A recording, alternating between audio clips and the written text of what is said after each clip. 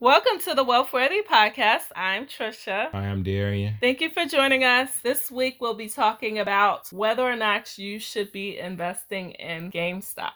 Now, there's been a big ordeal about investing overall and investing in these stocks that have been short squeezed. And so I think that this is a great time for us to dive deeper and determine what's really going on and how involved should you even get in any of this. So the thing that happens with GameStop, as far as I can see, is there's a lot of concern about big money. Everyone keeps saying hedge funds, but let's just call it big money, getting into these positions where they're looking for opportunities to take advantage of others, right? And I think that there's just a sense in the market now, and in a way there's always been this feeling that there are too many people just taking advantage of retail investors, of people who don't have the same kind of resources. And so this has been seen as a way for people to see someone else win. They're in a position now where you have the retail investors winning in the sense that they're making some gains over these last couple of days,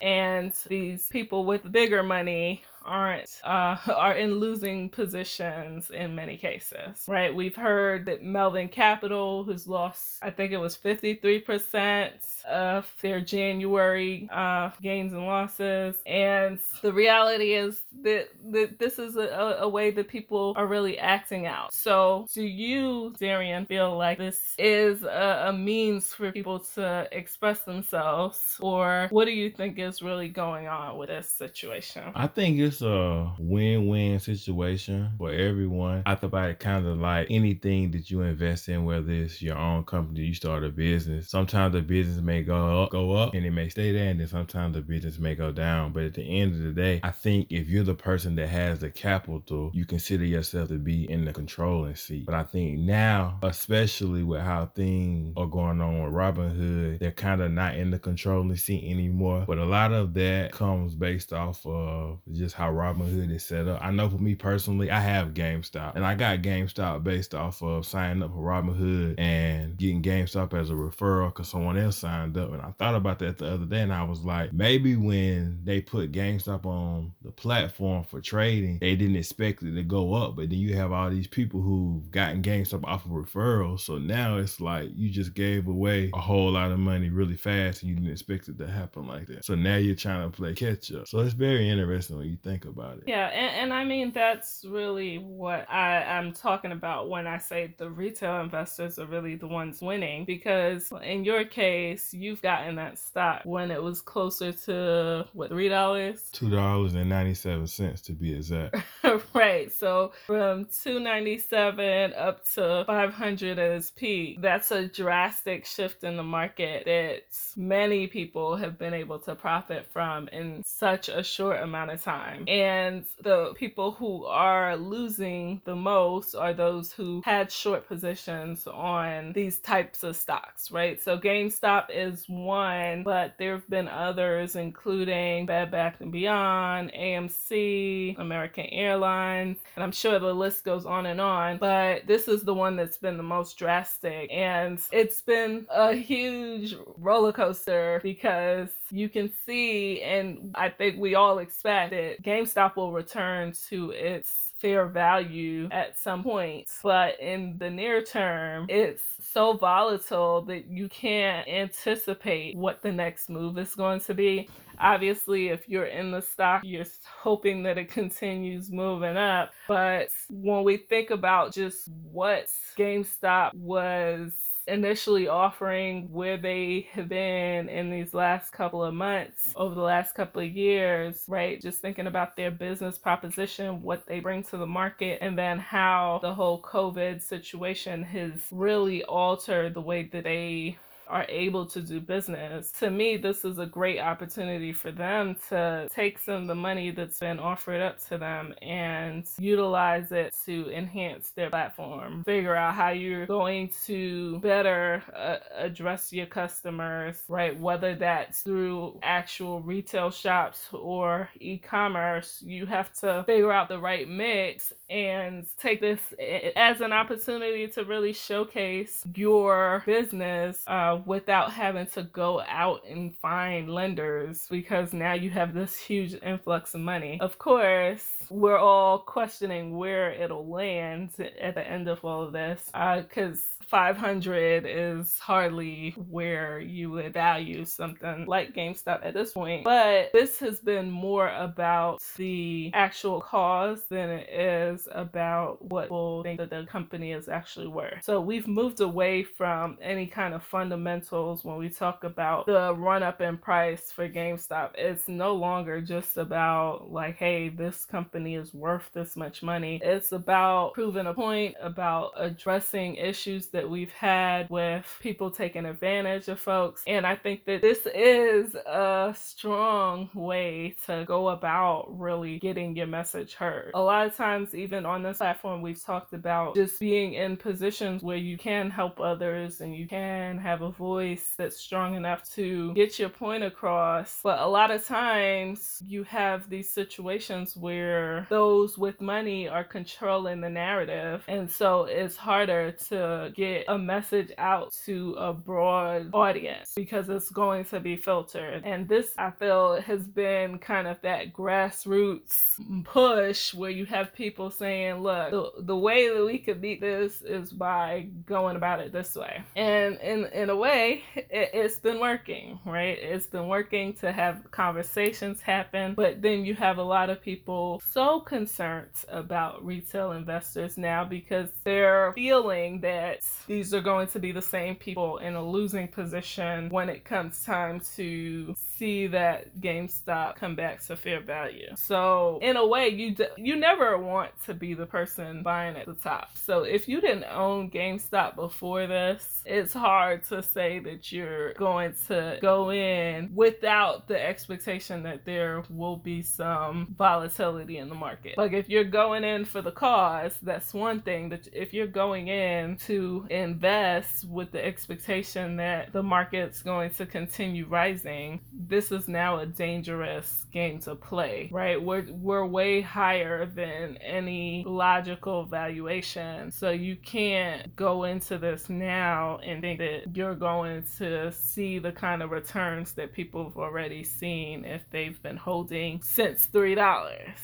So definitely want everyone to play it somewhat safe with their money, right? Of course, you can take risks to your comfort level. You can hop in on things that you think could be good recovery plays, but you cannot go into something extremely high without feeling that there's going to be some level of volatility. Like this thing could go right back down to 200 once this dies down. It could go back down to 100 as soon as things die down. But the actual cause and the fact that it's had so much momentum has really helped to drive the price up. And I think for some of the other stocks, right, like if you were interested, let's say in AMC, where you think, hey, after all this is over, they'll be able to turn things around, get people back into theaters, get them really interested in everything that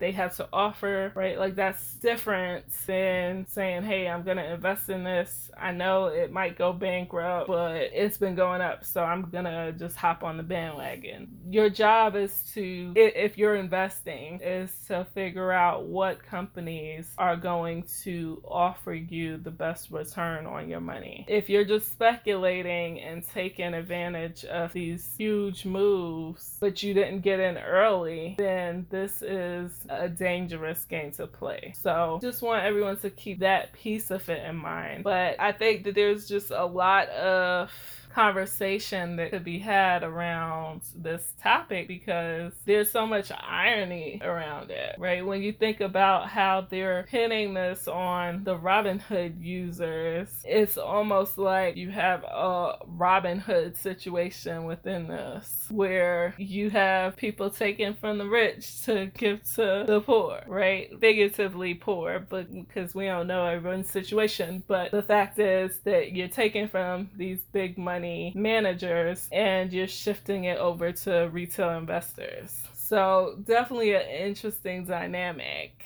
What were your thoughts when you first heard some of this coming about, or when you looked at your account?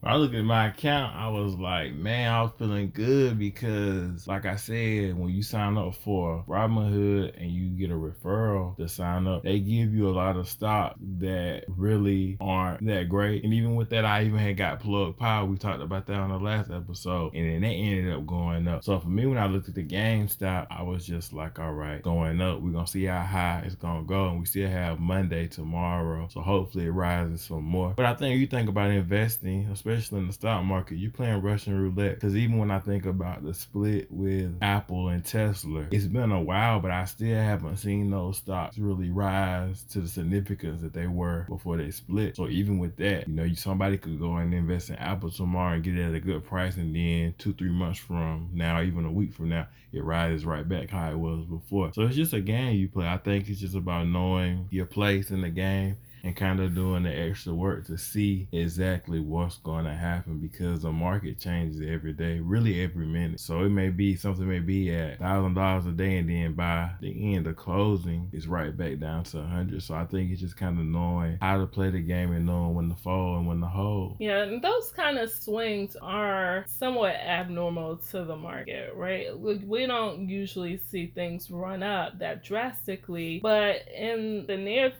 like the last couple of months, we've seen the stocks that people are excited about, where we feel like these are stocks that are going to change something that we are currently used to. So when you think about Apple and think about Tesla, you think about them going about products that we have yet to really see full adoption of, right? So even though we've had electric vehicles for a number of years now, the advancements in technology and the fact that Tesla is even moving beyond just vehicles is drawing a large following, and people are very excited about the prospects that can happen if Elon continues to push further. And the same thing with Apple, where you expect them to be focused on autonomous vehicles, you expect them to continue focusing on their service areas, and then they still have products that we all know and have had some participation in at some point, right? So you are really in a space with these companies that you can try to look out and say they have a strong following now, and that can be even more widespread as we see more products come to market. And so there's definitely a lot of momentum going with those stocks where you can see huge fluctuations in their prices as they announce things. And that's usually how it goes, right? As there's some announcement and people find out about what's been going on, whether it's their earnings or new product launches or new breakthroughs, those are all things that usually lead people to have some level of excitement about the market and are what make them willing to pay more today for something that they think will be worth double, triple, quadruple in the future, right? But this situation that we have here with GameStop is different because there wasn't an announcement about the company itself. The announcement is about the short interest and how many people are banking on the company's failure in order to make money, versus you looking at the company and saying, hey, we think it's going up because of this. But along with that short interest, the issue is also the fact that people have been able to short more than what's even available on the market. So the short position was at like 130%, which is unfathomable when you're just thinking like, hey, why are people able to put bets beyond what's even information available to the market. So I feel like this fight for social and economic causes is definitely interesting and something that we'll see continue in the sense of people pushing to have their voices heard about the dynamics of how money is circulated change. Because we're in more of a society now where people really want to see a more fair distribution of funds than we've seen in the past. Like, we all have seen and heard the stories and watched the billionaires, and you know that there's people who have a huge abundance of capital and others who are trying to figure out what to do next and how they'll even be able to afford the next meal. So that dynamic is just a huge widening gap that we have to figure out how to address. And so this is a sense of people trying to bring some light to that, right? So I think that it's going to be interesting to see how this plays out over the next couple of days, because people are certainly angry about it, and you have regulators looking into the options. But the next question that I would want to ask about that is, like, do you think that shutting down the platforms or pausing the buying and sell, well, really the buying of any of these stocks is a form of market manipulation? Or do you think that these companies are looking out for the best interests of the retail investors? I feel like it's half and half. Half of it, they're looking out for the retail investor, and the other part of it is manipulation. But the thing about it, and it's just somebody that's in the tech space, even if you shut down this platform, there's always someone else working on a bigger and better platform just waiting to release it. So it's kind of like you playing cat and mouse. It may work for a month, it may work for 6 months, it might even work for a year, but I guarantee you, in the age of tech, definitely it's someone out here working on a bigger and better platform. That's just how things go in tech. You may have the hot thing today, and tomorrow it may be null and void. So no matter how you look at it, ultimately people in tech end up winning. And on the flip side of it, for the people who was able to get GameStop and sell it or make a quick flip, it gives them the confidence to keep investing, and also gives everyone a seat at the table. So a point to that idea that it gives people the confidence to invest, if you're a newer investor, it feels great to see the funds coming into your account and just how people are able to reap huge returns from their investments. But to reiterate, this is not a usual sense of investing, because